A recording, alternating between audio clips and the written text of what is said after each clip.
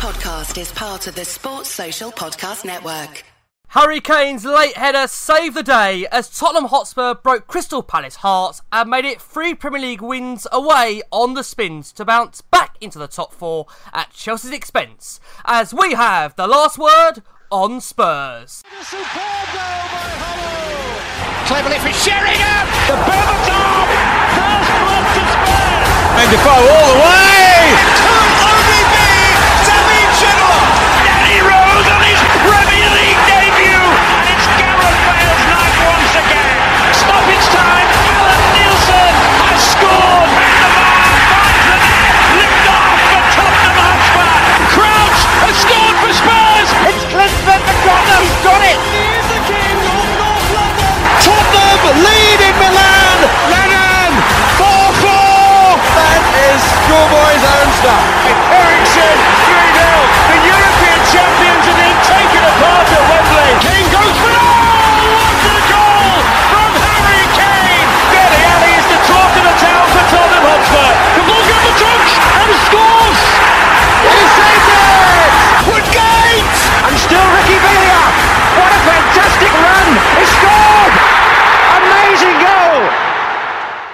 Before we start the show, just a little bit of administration. We are delighted to announce we've actually forged a brand new partnership with an organisation by the name of Pitch DMM. Now, that company have created a brilliant app for all football fans. The app itself will provide facts about the fans as a whole, including team selection, performance of players, managers, and even boards. I'm pleased to say what we'll be able to do on a weekly basis is share those stats with you live, on air, and across all social media. So guys, in order to make this work, we need simply every single one of our listeners each week to the show to simply download the app. Now you can do that by going to the Play Store on either your smartphone, your tablet, or any other media device and search Pitch DMM and hit download. If you guys can download the app and let us know once you've got involved, that'll be absolutely great because this app will allow us all to interact and we're really looking forward to it, guys. On this edition of The Last Word on Spurs, we'll be talking about a late show at Selhurst Park which saw Harry Kane get Spurs the 3 points at the death. We'll be taking a host of questions for tonight's panel and looking ahead to Rochdale to come in the FA Cup back at Wembley in the replay. So let's introduce the panel talking us through the next hour. Back as always, I've got Jason McGovern with me. Jace, how are you? Very well, mate. It was a really good Super Sunday, wasn't it? It was a Super Sunday. More ways than one yesterday, Oh, so fantastic weekend, mate. Yes, we're going to come on to all that, Jace. Don't you worry about that. Joining Jason tonight, back on the show. Delighted to have him here. We've got journalist for Football London, Alistair Gold with us. Alistair, how are you? I'm alright, mate. Thanks for having me. Don't be silly, the pleasure is all ours, the pleasure is all ours. Last but not least, I'm delighted to say also back on the show, we've got Dan, the creator and also YouTube channel Yidvids. Dan, how are you? Shame about the Arsenal, isn't it? How you boys doing? Shame about the Arsenal, mate, Dan. What a week. I mean, Dan, can you believe it? I mean, what a weekend we say. Spurs win, go into 4th, Chelsea lose, go into 5th, Arsenal getting spanked in a cup final. I mean, we've had worse weekends, haven't we, Dan? We certainly have, but sorry to rain on it. I was kind of hoping Chelsea got a bit of a point, to be honest. Well, no, it's funny. not bad. United, Weekend. West Ham got an absolute thrashing as well. I know, and you've got to say United, even though they're, like I say, second, they got that win, they're still very much catchable. I mean, Jace, let's start with you. I got to say, Jace, I mean, the greatest tribute I can pay to that performance on the weekend against Palace was, you know, that Pochettino teams, no matter what circumstances, we never do give up. No matter the amount of missed opportunities we had. I mean, Jace, for years we've asked for a group of players to fight, and we finally got it. What did you make of that performance, Jace, at Selhurst Park? Wasn't the best one, was it? And it looked like it could be another frustrating game. But just for once, I got the score prediction right, and even the whole way the game would play out. I said it could be a really scrappy, ugly 1-0 win against a side that just got no interest in playing a game of football at all. And, you know, I think that's what the 6th or 7th time we've beaten Palace 1-0 since they came up. And I think the last 5 games between the two clubs have all finished 1-0 if you include the cup tie they won at White Hart Lane. So I think that, you know, everything went according to plan in that respect. And we've won a lot of those very late. Wanyama's header at White Hart Lane last year was last 10 minutes, and Ericsson won it late at Selhurst Park. So, everything went as I expected it to. And I think if you're going to make no contribution towards a game of football whatsoever, you thoroughly deserve to get beat. And the later that goal comes, the sweeter it is, because there's nothing you can do about it. And you've wasted time through a game, defended like mad, and you've got caught right at the death. And in a way, I'd sooner win a game like that 1-0 than win it 4-0, just to ram it down their throats that football like that has got no place in the game.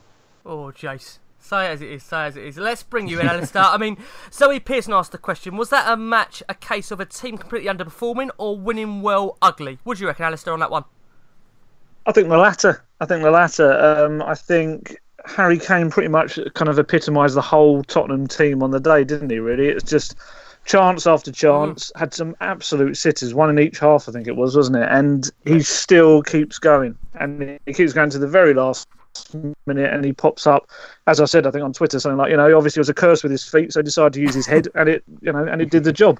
And Poch kind of said it after the game. He said that's what he's like as a player. He doesn't give up. He forgets if he's missed a chance. He doesn't dwell on it. He forgets, keeps going, knows another one's going to come along, and he knows he's going to take it at some point. And that was the way it's a bit of a cliche, but it is one of the games that Spurs in the past would have either drawn or conceded a crap breakaway goal late in the match, and they kept plugging away. And as someone told me today, and I thought it was quite right, that, after the goal, Spurs absolutely shut out the game as well. It was really kind of from that on, it was like, that's it, we're done, we're finished, you've had it. I know Jace said a bit of a pop at Palace, and I completely understand why. I've got to give them a tiny bit of credit. They are absolutely decimated by injuries at the moment. I think they've got something like 12 key players out. They're the kid at right back of the game. I thought for what they had, they did the best of what they had. They couldn't attack. They didn't really have that. They only kind of, Townsend and Benteke, that was about it. And I thought defensively, they tried their best. I suppose you could argue if Kane had put away that first half early chance, then maybe it would have been a completely different game. But I'm going to give them a tiny bit of credit. I did think they defended well at times. Yeah, like I say, I think you're right there, Alistair. We have to give them an ounce of credit, even if Jace might not allow us. I mean, Dan, I've got to ask you. No, I'm not giving them any credit. No credit None at all. No credit. When you're in their position with 10 games left, you've got to start winning games. No good getting a point here and there. And I take it they're decimated, but we're without our two top choice centre halves. So at least try and win a free kick in a corner in our half. For God's sake, do something to win a game. There you go. I hope Roy's listening. Jace, give me a right old rollicking. Dad, I've got to ask you, I mean, Spurs in general now, I mean, we're unbeaten now in our last 15 games in all competitions, our best run in 19 years. I mean, the only unbeaten team in the Premier League in 2018. Dan, you've got to say, this Spurs side, they're showing the resilience, aren't they, at this time of the season where they need it most? Do you know what? The performance yesterday and the win, I know Palace were a bit decimated, but it was almost kind of, without the performance, it was always kind of as impressive to win as it was some of the recent results, because our away form still hasn't been the best, has it? I mean, we drew at Rochdale, we did great at Juventus, but it's not the best, and I was quite glad just to see us get over the line, even though I think, to be honest, if Kane had brought his shooting boots, we'd have probably won 3 or 4, and Aurier, obviously, we'll probably talk about him later, but him stepping on the ball in the 6-yard box. I mean, we had a lot of chances. I mean, I think we'd probably be praising the performance of our team a little bit better if we had just taken some of those chances and maybe won, by 2 or 3 or even maybe 4-0. But yeah, I think it shows a lot of resilience, to be honest. We're always going to score eventually. Yeah, it had that thing, didn't it? We've created chance after chance after chance. I think, like Alistair says, and Jason, you do feel when a day like that, sometimes you do tend to worry it's not going to come. But in the end, it did. That's the most important thing. I want to bring it back, guys, to the team lineup itself. We saw Lamela being favoured. We had Dyer dropping back into defence with Vertonghen missing out for injury, while Wanyama started in the heart of that midfield with Aurier preferred to Trippier. Now, Alistair, I want to ask you a question. There does seem to be a perception out there that despite the 26 goals in 89 league appearances from Son, that he's only ever really a couple of performances away, poor ones, from being left out the Tottenham team, as we've seen with Lamela. Can you understand that, Alistair, on that one? It's so incredibly unfortunate for Son, but that is totally kind of my view on it as well. He's had 2 seasons now where he's absolutely smashing the goals in and brings so much more to the team than just the goals. But I've just always got this sense with Pochettino that, yeah, like you say, if there's a reason to take him out the side and bring Lamela back in, he'll take it. I think Lamela for him is one of these kind of, maybe not a special player, but a player. He said a couple of weeks back that Lamela kind of embodies the philosophy of what he's looking for. And I think he was one of the first players when he kind of rocked up at Spurs. Lamela took it all in quickly, exactly what he wanted from the team. And obviously he's a compatriot as well, his fellow Argentine. I do feel that sometimes maybe that not blinds him, but he'll favour Lamela sometimes in scenarios, and you think it's been incredibly unfortunate. Son, I mean, Son has his form's dipped slightly, but we're talking about 2 or 3 games. We're not talking a big dip at all, and maybe that's only relative to the ridiculously high standards he's been setting beforehand. I thought it was a strange one yesterday, and I do feel that when Son's confidence dips, maybe Poch's got to take a little bit of a blame for that if he's going to take him out of the team and not back him. I totally understood why Lucas Moura wasn't playing. Lucas Moura is not fit. He's nowhere near fit. Poch made that very clear in the press conference as well. We could kind of tell he's clearly going to be on the bench. And I think wasn't that his first start in something like 7 months against Rochdale. He'll no doubt be feeling it in his legs at the moment. But that's going to be a hell of a 3-way battle, though. When he's fit, you can imagine Lucas, Lamela and Son all fighting for pretty much one spot. It's a great problem to have, I guess. Yeah, I mean, we've all argued, haven't we, on this show and like previously about the lack of depth in the Tottenham squad. I mean, it's certain to say that area we've certainly had it. I mean, Jace, you are a massive Sonny fan, so I mean, I'll ask the same question to you. Do you think there's that certain perception? Is it rightful? I think Batesy Boy ran it on Twitter that Lamela, he seems to get into that team ahead of Sonny. Can you understand that, Jace? Well, I think you're right. Sonny definitely gets left out a lot quicker than any of the other forward players would do. But when you've got the choices there now, and you've got Moura and you've got Lamela back fit, lots of people are saying Lamela gives us something that we haven't had all season. And as Alistair says, when you've got so many players now to cram into a team, you can make a case for any of them being picked, and you can make a case for any of them being left out. It's we've screamed out for competition for places, and therefore when that competition finally arrives, then you will see players start to get left out, and that's just the way it is. I always find with Pochettino, like if he wants to pick that team, there's so little between lots of them that I'm quite happy for him to pick the team that he wants to go with, and I'll understand that. And as big a fan of Sonny as I am, and I thought he had a much better impact when he came on than Lucas Moura did. But if that's the way Pochettino wants to go, then that's fine by me. Yeah, I mean, Dan, I've got to ask you, I am a massive Eric Lamela fan, I've got to say. I always have been, despite of his injuries. I mean, Dan, what side of the fence are you on about this certain subject?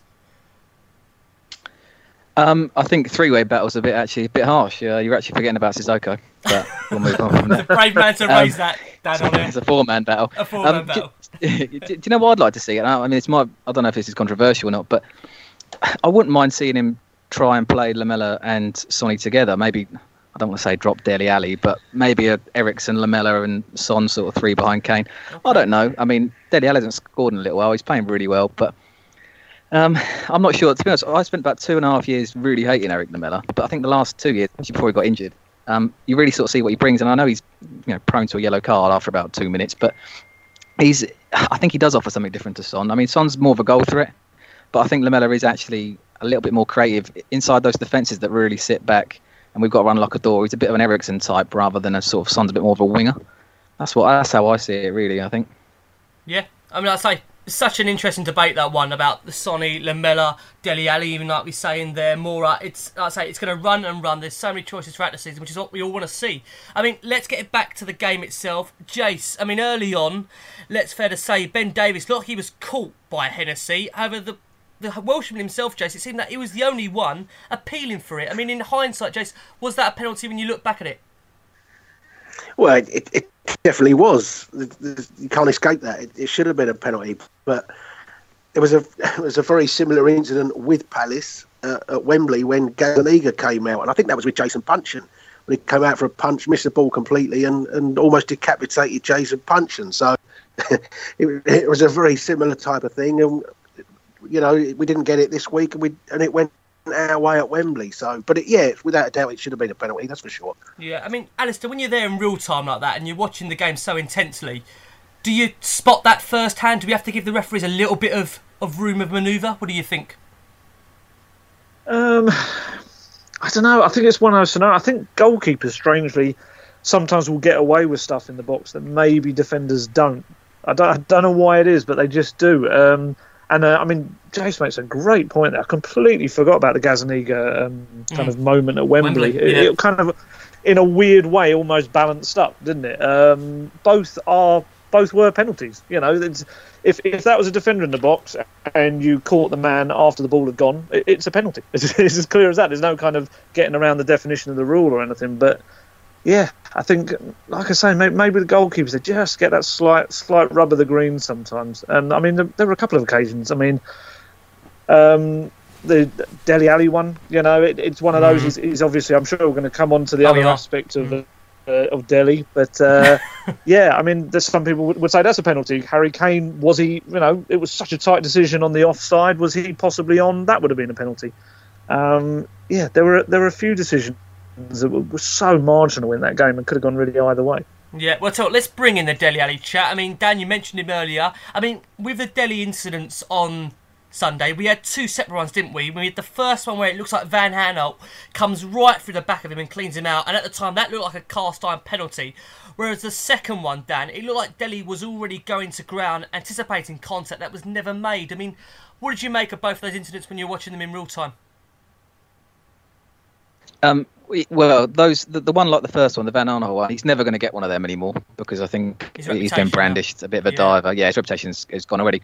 But I will stick up for him and say that pretty much every single side in the Premier League is doing it. I mean, it depends on how you see diving, but I mean, you take it out of his game, and I mean, you want to say to him, Dele, stop, you know, just stop what you're doing. But at the same time, you see what Jamie Vardy's doing. Jamie Vardy's a better diver than Dele Alli, and there's many players in the Premier League that are doing it. You sort of feel like if you don't do it, you're sort of giving away that advantage. I mean, I'd love to know what you guys think, but I sort of say to him sort of what Pochettino says.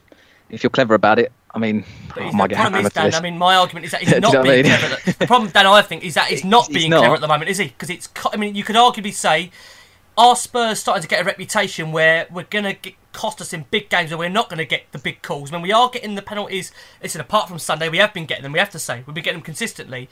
But you do start to worry, Dan, that we may not get these calls now because of what Ali's instance is doing. Do you know what? I'm not sure. That's one point of view, but I kind of almost think that at the same time, you're going to get ones maybe that aren't through his antics. Oh, this sounds really terrible. It sounds like I'm trying to tell him to cheat, doesn't it? But you're going to get it might balance itself out a bit. I mean, I don't know. I mean, like I say, it's difficult. It's very difficult. I mean, yeah. I mean, to be honest, Kane's does it a bit as well. I mean, Kane's much better at it, but Kane leaves his legs in sometimes. So I mean, I think it's just wrong to blame Dele Alli for everything. When I say look at Monreal's one yesterday and look at Wilshire's one, yeah. You know what I mean? Like you say, I mean, other clubs are definitely doing it. I mean, Jace, let's get your thoughts on it as well, Jace. The incidents about Dele Alli on Sunday. I mean, there's no doubt about it. The first one for me, like I said, Van Aanholt definitely clears him out, and that's a penalty. But the second one, Jace, I mean, he's going to ground before there's no anywhere near contact looking to be made on him. Well, if I'm being honest, I thought the first one on him, when I saw it 3 or 4 times in slow motion, I thought, yep, that's a penalty. But when I first saw it, at one look at real speed, I wasn't screaming at the TV, that's a definite penalty. And we have to remember, referees get one look at real speed from one angle. And there was plenty of bodies around Dele Alli. I don't know what the referee's view was, but he may well have just, you know, he may well have not seen it as you know, as blatantly as you then see it from the camera behind the goal and then the one high up on this stand and things like that. So, you know, I wasn't too angry about that one. But the second one with the goalkeeper, that is the problem with Dele Alli, isn't it? Because that was a blatant dive and he's going down way before the goalkeeper gets to him. So, you know, if he's got a problem, if he's not going to get penalties, he's only got himself to blame for it. And until he gets out of it, then it's always going to be the accusation that's thrown at him. And yes, I take the view that Monreal dived and Jack Wilshere dived, and there are plenty of players in the Premier League that dive, but none of them have got booked 3 or 4 times for doing it, and none of them are doing it every single week, every time they go into the box. And that's almost Dele's problem. And you're right, he's got to be as cute as Kane. Kane kind of waits for the contact and then makes sure when it comes, then he'll go down. Whereas Dele's going down sometimes before it. And it's to sort that part of himself out. The one at Burnley, the one at Rochdale are blatant penalties that that's the right thing to do. Make sure you get the contact, and when it comes, go over the leg. But Delhi's been going going down before the leg even comes out, and that's where you're going to have the problem. He does get caught diving, and we score the penalty. He gets banned for 2 games. So he must be doing it instinctively. I mean, I don't know. Well, let's ask Alistair. I mean, let's bring you in, Alistair. You're there, like I say, in real time watching him. I mean, is it a concern at the moment these decisions are going to start to, like I say, have major consequences to Tottenham, where reputations of players are going to start to go before them overall? Maybe, but then referees also kind of got to look the other way, that they haven't got an agenda against a certain player in a certain way, and I think it all balances itself out with that sort of thing. I mean, I think my thing that I've always felt with Dele Alli, it's all born of frustration. I mean, the guy has got to be the most kicked player on the football pitch. Honestly, he just gets kicked everywhere. When he takes his shin pads and socks off at the end of the game, he must be absolutely covered in bruises and everything, honestly. And I watch him there, and he just gets so frustrated, just sitting on the turf, not getting decisions, and he's going mental. I've got to exaggerate this, or I've got to do this, otherwise I'm just not going to get anything from this bloody referee. And unfortunately, you get moments like that. There's a part of me that you wonder in your head, is he anticipating the contact? As in, I'm going to have to jump over this keeper anyway. Am I going down early?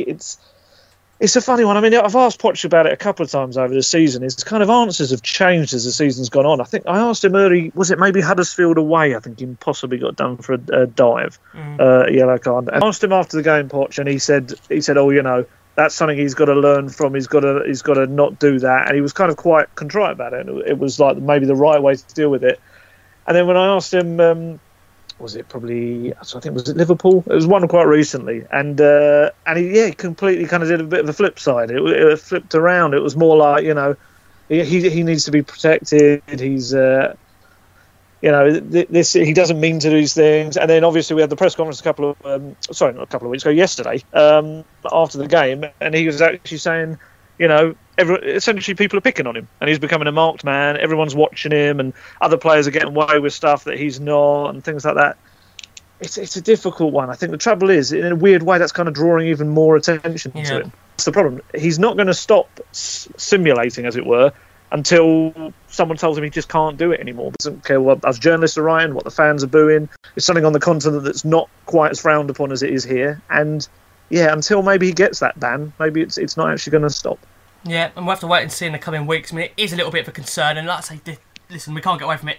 Every other club is picking up on it, and even getting people now tweeting with videos of Delhi saying, when are the FA going to do anything about it? I mean, listen, as a Tottenham fan, we do pride ourselves on winning the right way, and listen, if you can get a bit of luck along the way, of course, but fingers crossed that we can hopefully see him cut it out of his game. It's not a thing you want to see on a football pitch, we make that very much clear, but at the end of the day, I think, as I said, the guy doesn't care. That's the big thing. He doesn't care. And like I say, we'll have to wait and see. I mean, one guy at the moment who is, he's getting his weekly slot on this show, and that's Serge Aurier. What a character. I mean, Jay, shall we start with you then? So many questions on Serge. I mean, I don't really know where to start with him, bless him. Mladen Palic asked the question firstly, should Trippier start instead of Serge in future games, Jay? So what's your thoughts on that firstly, that question? Well, I've not been a big fan of Aurier, and I'd sooner see Trippier than Aurier. But in fairness, I think that's the closest part of the team where one person is so close to his backup version. Everybody else we can more or less name our strongest side, and then it usually comes to the right back. There's some weeks you feel like Aurier is probably the better choice. There's some weeks you think Trippier is. I think at Palace, when I looked at the side, I was a little bit surprised because I thought Palace will sit deep. They won't really attack, and there's no Zaha where you need Aurier's pace. So it probably will be, we'll have a hell of a lot more of the ball, in which case go for the better delivery of Trippier.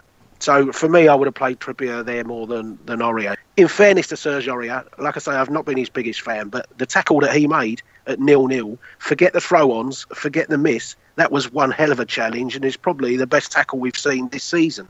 When he launched into it, I'm sure we all had our head in our hands and thought, oh no, here we go again. No, penalty, Serge. red card is coming. Don't do that, Serge. But I tell you what, that was a brilliant piece of defending, and even as somebody that's been a big critic of him, even I can sit back and say, do you know what, he saved us there. So the foul throws were comical. I'm sure it won't happen again. The miss was incredibly frustrating, and I was banging my head. But the moment I remember is the one thing, and that is being a very good defender. And for a change, he was. So, that's my summary of Orio on the day. Well, Sam asked Jace, can you teach Sergio how to throw a ball? And Jay asked, who does the throwing training? What do you think, Jace? Maybe they can teach Hugo it as well instead of relying on Hugo's kicking as well. Well, it's funny. Pochettino after the game, Alistair, I want to bring you in because you did have that chat with Pochettino about Sergio, which was absolutely brilliant. And he has accused Sergio of trying to get him the sack, and he's promised that he'll be training this week on his throw-ins. What did you make of the instance being there, Alistair, and the post-match reaction with Poch? Yeah, just on Orio first, I think selection-wise, I just wonder if it was as simple as to have Trippier in kind of, if you're thinking of rotation, for Trippier to play against Juventus, obviously Aurier's can't play. I just wonder if it's as simple as that. Orio plays, Trippier plays Rochdale, Orio Huddersfield, Trippier Juventus. I wonder if it's just as simple as that. He's a funny character. He came with so much hype, and there's definitely elements to his game where you can see there's stuff to build on. But I just find with him it's the intelligence of the decisions, or lack of sometimes. The tackle, as Joe said, was fantastic. He did a very similar one, I think it was against Arnautovic, against at the London Stadium. But I do wonder whether maybe, and it sounds awful to say because I don't want to rip into players too much anyway, but I do wonder whether they're more lucky because we've seen so many instances where he's gone in for similar tackles and it's all gone horribly wrong and he's given away penalties and things like that. I do wonder whether look, if there's anyone that's going to turn him into a decent fullback, it's Pochettino. He's like the fullback whisperer, isn't he? He is. He is. And so if he can work, he's got a great pace. He's got to massively learn what to do with the ball. Walker grew into that role and what to do with the ball in the final third. And maybe that's something that Orio... what is he, 25? He's still quite young, isn't he? He's still youngish. Yeah, there's a lot to work with there. But it's just... decision-making. I presume you can teach that. I presume it's not hope so, Alistair. 25 million, 25 million, I hope so. Oh, I do. And obviously, I couldn't ignore the throw-ins when it came to the press conference afterwards because it was record-breaking. No player in the Premier League has ever taken 3 foul throws in a game. It's a schoolboy thing if you do it, and no professional player should ever take a foul throw. And he did 3 of them. And Poch was fantastic about it. I did wonder whether he was going to be a bit, like, oh God, you brought like a negative thing after a win, but he wasn't. He found it hilarious. And actually, I think he was slightly embarrassed. There's a little bit of embarrassment about it as well. And he said that they're going to practice them all week now, every single day. I tell the fans, I promise you, we're going to practice them. And then obviously I said, what did you say to Serge after the game? And he said, of course I spoke to him and I said, you're going to get me the sack. It's like I don't even teach you how to take a throw on, And it was good natured, but you do wonder whether there's been scenarios where maybe he's given Serge Aurier a slightly sterner talking to after matches. I remember he told us when he first, he likes to have a meeting with players before he signs them. Yeah. And with Serge Aurier, obviously we had all the past and the controversy, which there's no need to kind of go into again. But when he sat down and Poch was asked, how are you convinced that he wasn't going to be a problem? He wasn't going to make these stupid decisions. And he said quite with quite a straight face, because I said to him, Serge, if you do any of that here, I will kill you. It was like, whoa. You're looking for the little kind of, he's laughing, is he a bit serious? Did he actually say that? And I think he did.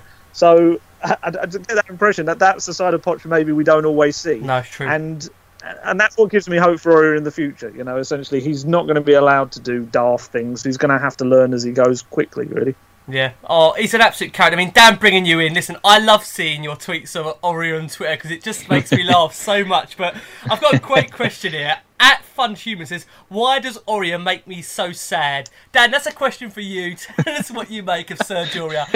He had such a mixed game. And at the end, Dan, he had that chance where if we didn't win the game, he actually treaded on the ball. Yeah. I just couldn't believe my eyes. Could you believe what you were seeing, Dan, out there? if you'd have asked that question at about 85 minutes gone yesterday, I'd have had a very long, very different answer. Right, I'm going to be the voice of reason. So you have to follow my Twitter if you want to see bad Oreo tweets. At Udvids. Yeah. And I think maybe he might be the sort of character that might be taking a little bit longer to settle in on the pitch than a few others. So I really like Trippier, and I think he's actually probably the better right back. And I'm actually glad what you're talking about earlier about the rotation and everything that who he picks. I think, like you said, Trippier will play Wednesday, and I'm just thankful that Trippier plays Wednesday, and then Oreo can play against Huddersfield, but then we can get Trippier back for the Juventus game. We can get him back because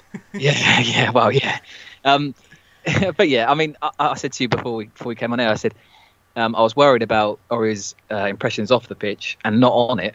But I think it's actually the other way around, because I'm worried about him when he's on the pitch, but off the pitch seems to have settled in really well. He seems. Was it him who introduced all the Uno games, or is that like they absolutely adore that game, don't they? I've never seen a club so fascinated by this board game. I mean, Alistair, can you believe it? This game seems to have taken over the club. It's everywhere. It's funny. I mean, anyone that follows their little Instagram stories, they do. And the punishment seems to be press ups, doesn't it, if you lose the game and stuff like that. And it's all good, is it? It's kind of overtaken the handshakes thing this season. It seems to be the new thing that all shows how matey they are almost. Yeah. Great, like I said, they can just say the camaraderie there, I think, as Eric Dyer said. I mean, the chemistry, it is brilliant to watch, Spurs. And that's the great thing about this club. You can see everybody gets on so well there. And, Jason, I've got to ask you one question. Mark Bennett, I think it's more of a jovial one. Harry Kane takes a throw instead of Aurier. Is Harry now picking the team for the next league match, Jace? He might have a point. I mean, in fairness, I think, when Aurier's made 2 foul throws, there might be a case for somebody saying to him, Serge, let me take the throw-ons from now on in. So you could say somebody should have pushed him out of the way and not let him take the third one. But Harry can do what he wants, mate. If whatever Harry wants to do, he's allowed to do. Jace, sticking with you, I mean, it's quite unique after all that pressure and dominance on that Palace's goal. I mean, the goal comes from a set piece, a corner into the box. Ericsson with that great ball in. I mean, and you've got to say, Jace, for the goal, you could probably argue Hennessy should have saved it. But a goal from a corner, Jace, a bit of a collector's item for this Tottenham team, isn't it? I think it's about the 4th or 5th one we've got this year. More than people realise. So, what was the last one? But no, what was the last one, Jace? Can you remember? Newport, was it? Newport? Okay. Newport? What about the league? Equaliser at Newport? Or the league, I can't remember. League, I'm trying to think league. Oh, I don't know. Alistair, can you think league-wise? Last goal from a corner? I can't. I think Newport definitely in the cup was. I'm pretty sure that was a corner. I can't think in the league though. No, they're not been great records, Jace. I mean, you've got to say that Hennessy really, Jace, should have kept that out, because it was I couldn't believe he didn't palm it over. He probably should have done. But it's again another thing that I love to see get caught out. Damien Delaney decides he's going to try and do a tango with Kane, turns his back on the ball, and he's so interested in grabbing hold of Kane, he has no idea where the ball is, and Kane still gets his header in. And if it baffles me why defenders turn their back on the ball, and every time it happens, I'm pleased that they get punished. But yeah, he perhaps should have kept it out, Hennessy, but he'd made a fair few saves for them before that. But I think, like Dan said, I always felt confident the goal was coming, even after Aurier's miss. I thought, no, if we keep plugging away, there will be another chance. And we had enough forward players on the pitch then, and good attacking players that I was always confident that we was going to get that winner. And delighted that it finally came, and what a massive goal it became for us. Yeah, I mean, you've got to say, coming over to you, Dan, I mean, bearing in mind Harry Kane's 2 gilt-edged missed opportunities in front of goal, it's fair to say that our Kane chat tonight, as we're doing the show, it could have been a different one, most certainly, if he didn't score at the death. Yeah, do you know what? I said this on Twitter yesterday. His finishing over the last 6 or 7 weeks hasn't actually been that good. He's missed quite a lot of chances. I'm thinking like Juventus, the penalty, a couple others I've forgotten as well. But I think he's due an absolute 6 goals in a game soon. When he gets his shooting boots on and everything goes in for him, someone's in for a punishment. But I mean, what can you say that hasn't been said, really? Yeah. I mean, incredible, isn't he? I mean, yeah. Alistair, 35 goals in 36 games this season. I mean, it's not even March yet. He didn't score in August. Is there anything, Alistair, you can say about Harry Kane that we probably haven't covered in this show? Because we struggle every week with Kane.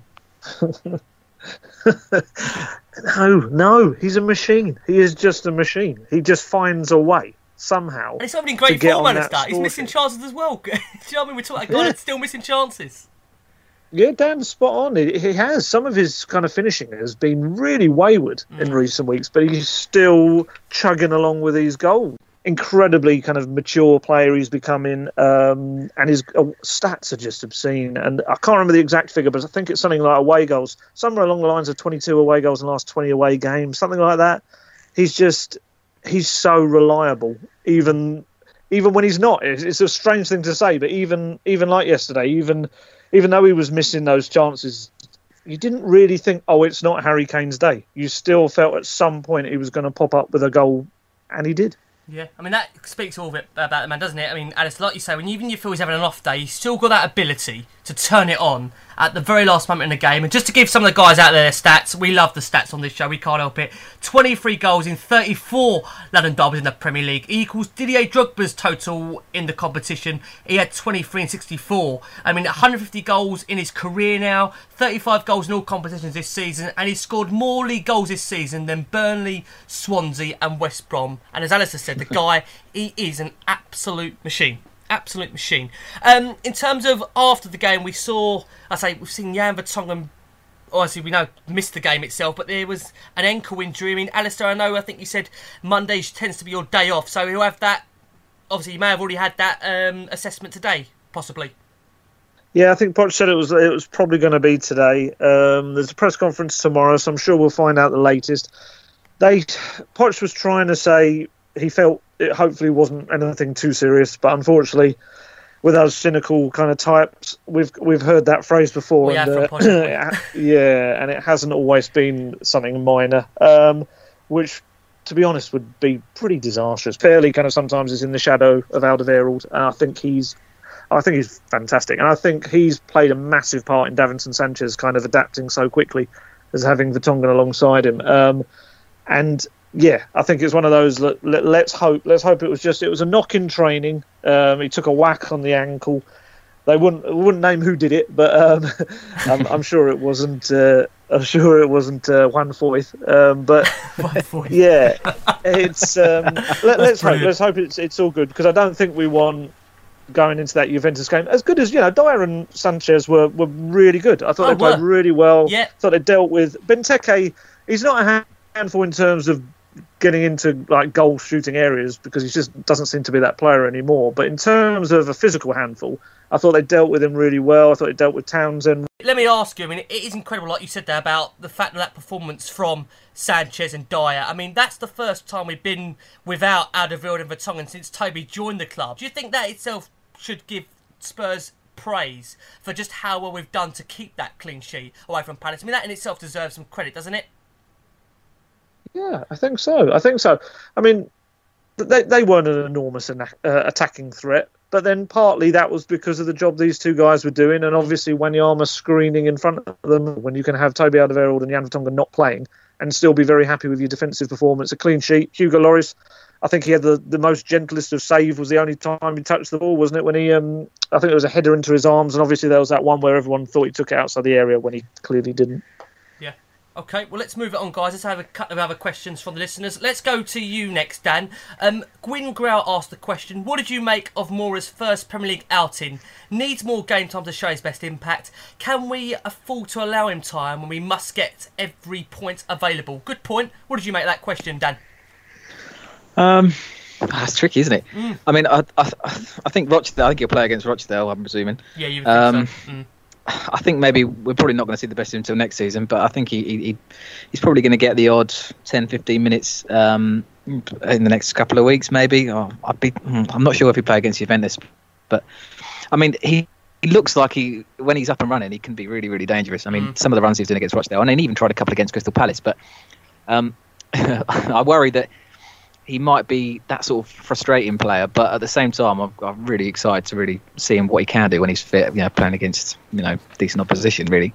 Yeah, and you've got to say, the great thing we've seen about Moura so far is that unlike, we said it on the previous show, unlike the likes of NG and Nkudu in the past, this guy, he gets the ball and he just runs with it and he doesn't intimidate defences. So there's a lot to come from him. Hopefully we're going to see it this season. Jason, let me ask you a question from Mohamed Surti, who says, what did you make of Moussa Dembele's performance against Palace? He's been magnificent as an 8, but he can be effective as a sitting defensive midfielder with the number of chances he takes. What do you think of that one, Jace? Well, I thought it was a strange one because I'm not sure we've ever seen him as an out-and-out defensive midfield player. He's always been alongside Dyer and Wanyama, and that's what we absolutely love about Dembele. And he rarely loses the ball in our half, so I haven't got a problem with where Dembele plays. I actually thought yesterday, considering the form he's been in, he wasn't quite the Dembele we had seen. He actually got muscled off the ball a couple of times and that, but I think we can excuse him that one at Palace. He's been imperious through that run of tough fixtures, and we all know that when Moussa Dembele's in the side, Tottenham play better. It's as simple as that. Yeah, no, you can't argue with that. Moussa Dembele, he has been an absolute machine. And Alistair, you've been watching him, Dembele, up close week upon week. Is there anything you want to say about this guy? Because I think the last time we had you on, Alistair, I think there was a little bit of a concern with Dembele that this guy was, could have been coming to an end. But he really has, Alistair, the last 6-7 weeks. I mean, it's a phenomenal player to watch. Oh, it's just been brilliant. I think, there was a slight fear. His performances were... He looked tired. He looked like a player that was carrying injuries. We know he's always going to have this foot injury that's going to have for the rest of his life, essentially. But it's been brilliant. If ever there's time you want to be proved wrong about a player and coming to the end of their kind of peak career, as it were, it's with Moussa Dembele. He's just awesome to watch. I think he's been helped with the fixtures in the way they've come, and I think he's been rested very kind of cleverly at the right times, and he's kind of we hit those kind of run of really tough games, and he was just ready for them. I think they were a week apart as well. I think actually the one that was a surprise was Juventus, wasn't it? I think he came into Juventus straight after the North London derby and managed to maintain that fantastic. It was essentially like he'd stepped off the pitch at Wembley and just come straight into the Allianz Stadium and just carried on where he was. He's a joy to watch. And Alice, I've got to ask you, from one Belgian to another, there has been speculation this week. I know obviously at the moment it is just speculation, but we feel with having you on, you're a very credible journalist. Everyone knows you on Twitter. If they don't, get following Alistair Gold. He is one of the number one Spurs journalists you could talk to on Twitter. Toby Alderweireld. Now, we had the Times break a story, I think back end of last week, that Spurs were preparing to sell Alderweireld this summer because they were refusing to match his $150,000 per week wage demands, with Spurs only looking to go up to $110,000. Now, logic tells me, Alistair, that $40,000 isn't the difference here between Spurs keeping this player or not. So, do you have any information or anything you can share about the situation with Alderweireld as things stand? Well, the main thing that's coming out of the situation is neither side are panicking. There's no rush, which is probably scary. Maybe also in another sense, it's good that they're not kind of making rash decisions. I've seen some of the speculation, seen some of the reports, but in terms of my feeling is, I think that they might just wait till the summer and kind of see what happens. There's no rush to kind of do this now in February. The other thing, there's so many factors to this. It's ridiculous. You've got to look at it as brilliant as he is, denying it, but also he turns 29 next week. It's not going to be him that breaks the wage structure. He's not going to be the guy that suddenly is elevated above everyone else in the squad in terms of wages. I think it's going to be a bit of a waiting game for a few of the players. I think we're going to have to wait until Harry Kane gets his new contract. He is going to be, and quite deservedly, so you feel that guy there is going to set the barrier. He will, and when he gets his new contract, then everyone else kind of will be able to slot in below. And I think that's going to be the way this is probably going to play out. There is also a part of me that has a slight fear of the way Pochettino's remarking about it and how the way he answers questions is so incredibly reminiscent of the Kyle Walker scenario. He admitted in his book that he hadn't been able to say what he wanted about the Kyle Walker scenario. I hope that's not the case. I hope that's not the case in this situation, because he is a fantastic player. But then obviously you've also got the Davinson Sanchez element. Clearly at the moment he's not going to be at Alderweireld's level, but I cannot stress, kind of under kind of stress how much Pochettino is an enormous fan. This kid is going to be one of the best defenders in the world very soon. He was even bigging him up yesterday because someone asked a question about Dyer. Actually, no, it was about Aurier and about him settling in, and he kind of went on this thing about how it's going to take him time as a foreign player and he needs to settle in. And I do wonder whether the arrival of Davinson Sanchez, that perhaps was a little bit of a kind of a safety thing, a bit of a guarantee if Alderweireld did go on, has now given Poch even more of a I don't know if Alderweireld can actually play hardball with us at his age. We actually have this player that's coming through now as well. So it's going to be really interesting. Like I said, I think summer's maybe when the decisions are really going to be made. I'd be shocked if a decision has been made in February to sell a player in 4 or 5 months' time. That doesn't seem like good practice to me. You'd have to, you'd end up alienating the player. With the Kyle Walker scenario, I don't think there was a point where he was actually told, yes, you're going to go in the summer then. I think it was something where they said, well, we're not going to talk about this now. I do feel that's going to be the case with Alderweireld. Because obviously with this contract, we have this strange scenario where it technically runs out in 2019, but we take the option. Then this £25 million clause comes in the summer of 2019, and he can go, I think it's the last 2 weeks of the transfer window is when he can go for 25 million. Yeah. Obviously, that means decisions are going to have to be made this summer. Either if he's not going to get a new contract, then you're going to look for a figure around, the Van Dijk kind of price for him, aren't you? Does Levy take that, or does he wait and then he goes for 25 million when he's 30 years old next year? Sorry, 2000. It is next year now. Yeah. It's a very strange scenario. I can totally understand people's frustrations and the panic. He is one of the best players in the world in defence. Why are you not tying him up to contract? But I just think there's so many different factors that all kind of feed into this one thing, and that's why no one's kind of rushing into any decision yet. Yeah, I'm going to get Dan's thoughts in a second on it. Let me ask you, Jace, because you've always been one that's always said, listen, they might want to leave it to the summer, like Alistair said as well.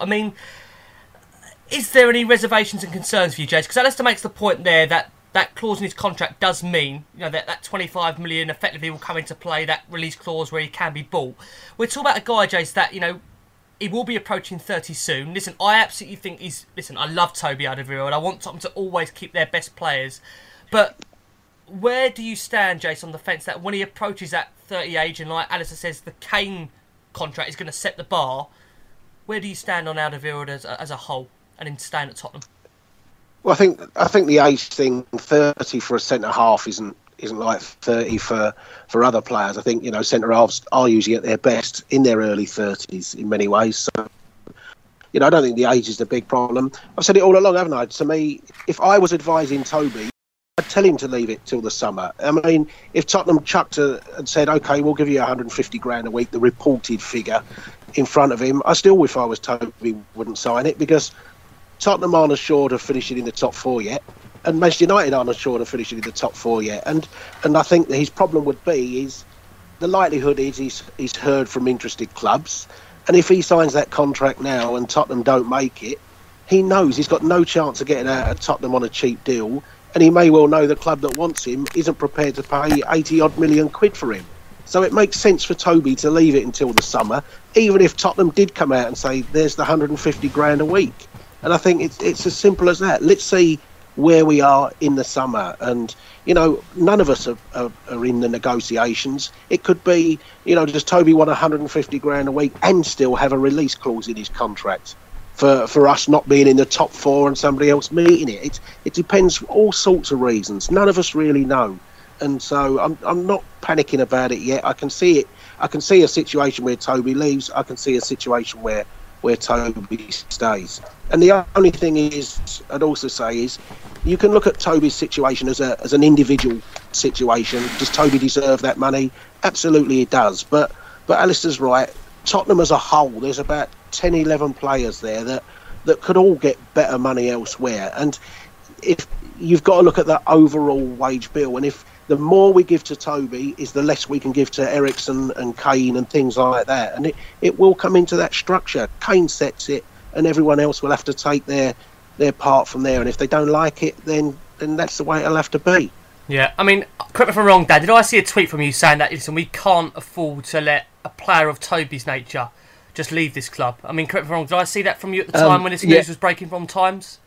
No. What I meant was, well, we should have sort of just resign ourselves to always being pretty much the nearly man, basically, because I don't think it's actually a lot of money to spend on him. But Jason's right. He is right that everyone's going to knock on the door afterwards. Without knowing the exact finances of the club and percentage of wages, I know they released a supporters club thing, a supporters trust earlier with percentages of income against wages and that sort of thing. Without knowing those details, it's kind of really difficult to analyse. That's the thing, Dan, isn't it? Can we afford to, should we pay Toby 150 grand a week? Yes, that's probably the going rate. Can we put Kane on 200? Can we put Toby on 150? Can we put Ericsson on 150? Can we put Dele Alli on 150? Can we put Eric Dyer on 125? If Toby's on 150, does Jan deserve to be pretty close to that?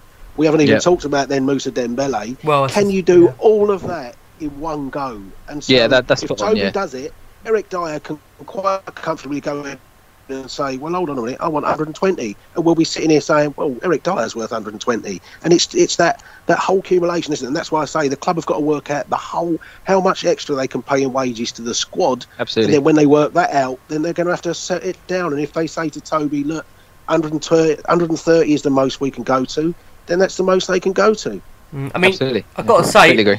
Alistair, come around to you there. I mean, Jason's rattled off about 10, 11 players that we'd all say are absolutely pivotal to this Tottenham team. So the question I'm going to ask you, and it is a tough question, is how are we going to find a balance here where we're coming to what you'd arguably say is at a crossroads in terms of the wages? Because a lot of these guys know what maybe they should be on when they go away to their international camps. They all speak to each other.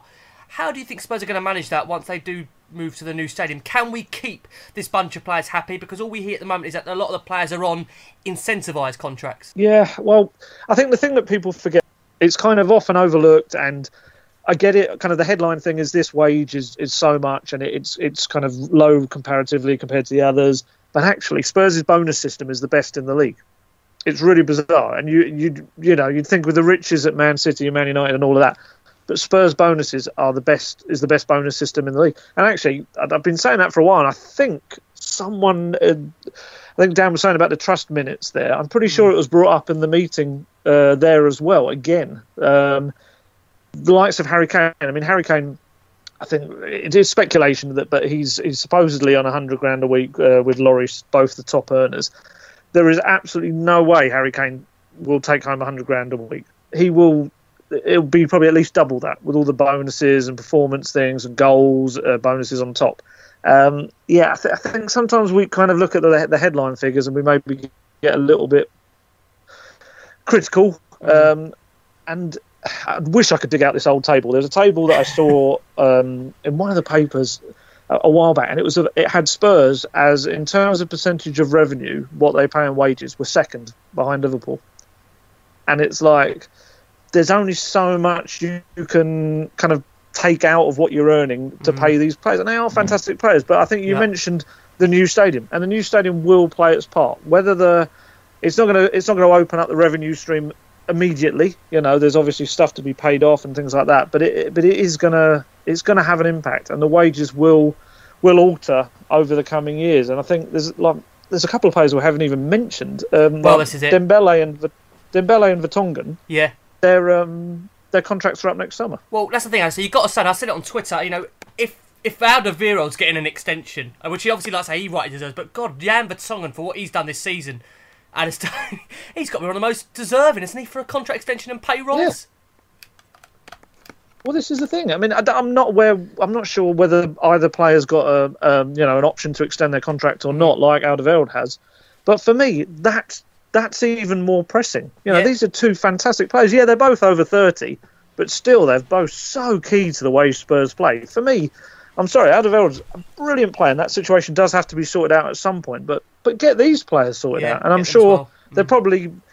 He's maybe not quite as popular, but we've touched on him already. Eric Lamela, that's another player whose contract's got to be sorted out as well. Do you almost stick or twist? Is he over the injury thing? Does that have to be? Does he get a new deal? How much does that mean? It is such a complicated kind of jigsaw of a puzzle to put together, the Tottenham wage structure.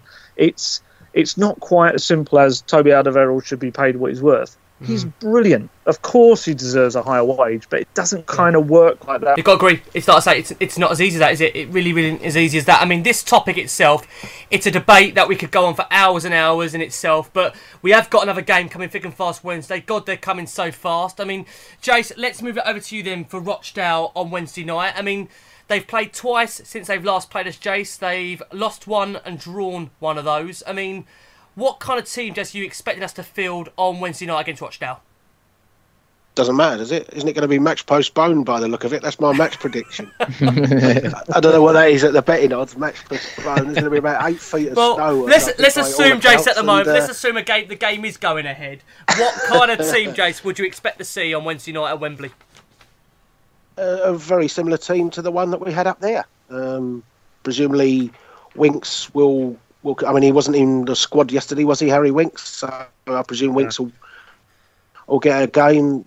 Danny Rose will play. I presume Toby missed out yesterday through injury, so I don't know if that's cleared up. But Foyth presumably comes in, and it could be Sanchez and Foyth. It could be Dyer and Foyth. It could be Toby back with Foyth. I don't know. So Vorm in goal, and maybe the front three will be Llorente, Son, and Lucas Moura again. But let's be fair. We should have enough to beat Rochdale at home. We should have had enough up there. We should have enough to beat Rochdale at home, whatever side we pick. Okay, well, Dan, let me ask you a question. Mark Butcher says, can Spurs win the FA Cup and finish top 4 and go far in the Champions League?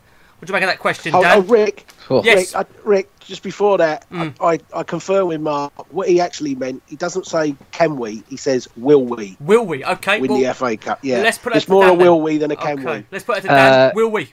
Yes. There you go. There's the confidence. There's some big teams still left in, but I mean, I don't want to look past Rochdale really, but you've got a feeling that we should be right against them. I did hear today that I completely forgot about is that the FA Cup there's no replays. And it's penalty shootouts, so that might be a problem for us, seeing as our away FA Cup form this year hasn't been the best. But yeah, I mean, what do you guys think? I mean, what's the biggest priority? Is it a trophy? Is it top 4? Is it going far? I mean, for me, I've got to be honest with you, Dan. I think this Spurs side have got to a point now where, listen, Champions League seems to be essential in terms of the budget for the new stadium, in terms of keeping our key players. But I think this club now, it needs to win something. I've said it before on this show, and I'll say it again. It would be an absolute travesty if these set of players under this manager walk away from this club without winning a trophy, because it's a period of the club that needs to have something. We need to win something to really, get over that line for me as winners. It's a mentality that we need to set at this football club that we haven't done so. And there's clubs around us, I hate to mention them, down the road. They lost their cup final on Sunday, but they're getting to these cup finals, and we need to start getting to them. That's the first hurdle, and then overcoming them. I mean, Alistair, I want to ask you, we've got a question in from Adam Langston who says, hi guys, love the show and listen to it every Tuesday on my commute. Looking forward to having Alistair on the show. I'd love to hear from Alistair in relation to this question. If you could only pick one, would you rather win the FA Cup but finish 5th, or not win the FA Cup but finish 2nd, 3rd, 4th and qualify for next season's Champions League? So he's saying, Alistair, what would you prefer? Not to win the FA Cup, but still qualify for the Champions League, or finish 5th and win the FA Cup? Oh, that is a nightmare. Sorry. And my answer is going to be completely different to what Pochettino's would be. I think in terms of, it's so tough because it's a new stadium as well. It throws this extra element of having Champions League football at the new stadium as well. That is a horrible question. That's an absolutely horrible question. I probably would go for the trophy. But it's really weird because in my view, I think, as you've said, I think every kind of team, almost like a golden generation, almost this Spurs, this team, a manager who still hasn't got a trophy as a manager on his CV, I think he needs it. I think it's like Mourinho and Brian Clough, people like that, they always looked for that first trophy and it kind of kicked off a run. It didn't matter what trophy it was, whether it was even, Community Shield, something like just whatever, just as long as it was a trophy. But Poch does not have that thinking at all. And in his view, it's a domestic cup. It's all right. It's something that is a nice bonus. But ultimately, in his own words, we're a Wigan, we're a Portsmouth now. Who remembers who won the FA Cup? He wants to build this legacy of a team that in years to come will be winning Premier League titles and Champions League. So for him, it's just maybe it's a foreigner coming to this country. Maybe it's that kind of aspect. It doesn't quite have the same lustre, the FA Cup, as maybe it does to maybe the English managers, but I just think they need it. I think so many questions go away. So many of the silverware. Of course, thing, what have you won? What have you won? What have you Yeah. won? That's all we get thrown, isn't it? What have you won? And that would stop. It's the last thing they can throw at us, really, isn't it? What have exactly. you And won? you saw Carl Walker yesterday. Yeah. And all his interviews, and I'm sure for Spurs fans, it was like, bloody hell, when he was coming out saying stuff that is quite right. You can't argue with it. He's like, that's why I came here to win trophies. I That's one down and things like that he's been saying, and I think these Spurs players deserve that. Whether Pochettino wants it or not, I think it would be an important kind of brick in the foundation of what's to come, almost as important as kind of what he's got in mind as well. Yeah. I wonder what some of the Spurs players were thinking watching him. Because the thought going through my head is like, oh God, it didn't feel good. Like, do you know what I mean? I wonder. Yeah, I agree. Just worried. You do just wonder. Yeah, like you said, Dan, you do just wonder where do those heads start to turn. Do you know what I mean? That's the only concern. You see him holding trophies like that and the celebrations. And Jace, I mean, let me get your thoughts on that. We saw Kyle Walker. He's been at City for less than a year. He's picked up his first trophy. Do you worry, like Dan says, that other heads around him at Tottenham, they start to think, well, do you know what? We're seeing this guy achieve that in his first season, going to go on and win a Premier League. We're still striving to get one trophy on board. What's your thoughts on that, Jace? Yeah, I think, there would have been some who will have noticed it, but, we've seen it before when we've won a trophy. Has it ever led to anything? And players have soon left that summer anyway. Berbatov and Keane is a prime example. How long did they stick around having won a trophy when they had Champions League football and a bigger wage packet to go on? So, I think every player's different. It'd be fantastic if we won the FA Cup and say to Toby, here's 150 grand a week, and he might still want to go somewhere else. I mean, probably every player has their own different view on it. All I'd say is, I know Kyle Walker's walking around with a League Cup, but he didn't leave Tottenham to win a League Cup, did he? He left Tottenham to win a Champions League and a Premier League. So, if Kyle Walker only ended the season with a League Cup, I'm not so sure so many would be jealous of him in the first place. But, I've said it, haven't I? I think until we're in that state, at the end of next year one in that stadium, I definitely want trophies. But I think it is massively important that we take Champions League football in that stadium. And here we are saying, let's pay Toby what he wants. Let's give all the players those pay rises. To do that, you're going to have Champions League football. Yeah. So make your mind up. Let's get some predictions, guys. We've run out of time. I wanted to squeeze in more about Rochdale, but listen, the game itself, we pretty much know it's going to be a second string. It's probably going to be players that haven't necessarily been playing recently. Alistair, let's get a prediction from you then ahead of Wednesday night. I think he'll change all 11 players, and I don't think Rochdale are quite as good as Newport were away. So I think at home, I'll go for 3-0. For 3-0. And that's if the game does go ahead. Jason, with the weather warning, reckons it may not go ahead. 3-0 from Alistair. Dan, are we on a roll here? What are you going to go for? I'm going to be really boring and just say 1-0. 1-0? You're going to make this... Yeah, 1-0. It's going to be Barnsley all over again, but we'll do it easily. Be fine. So you reckon we'll score early then, Dan? Are you going to make us suffer for that? Nah. I reckon maybe 80 minutes, get Kane off the bench. Maybe 1 or 2-0. I mean, some of those games at Wembley, I don't know what the tennis is going to be like, but they seem to be a bit lacklustre, don't they, really, some of those replays and those cup games. So, yeah, 2-0. Yeah, 2-0, okay. And is Sissoko involved in that score in there, Dan? So that again? Is Sissoko involved in the score sheet on that one? Oh, maybe. Yeah, you never know. Sissoko double. Sissoko brace. How about that? And Jace, finishing up with you, what are you going to go for?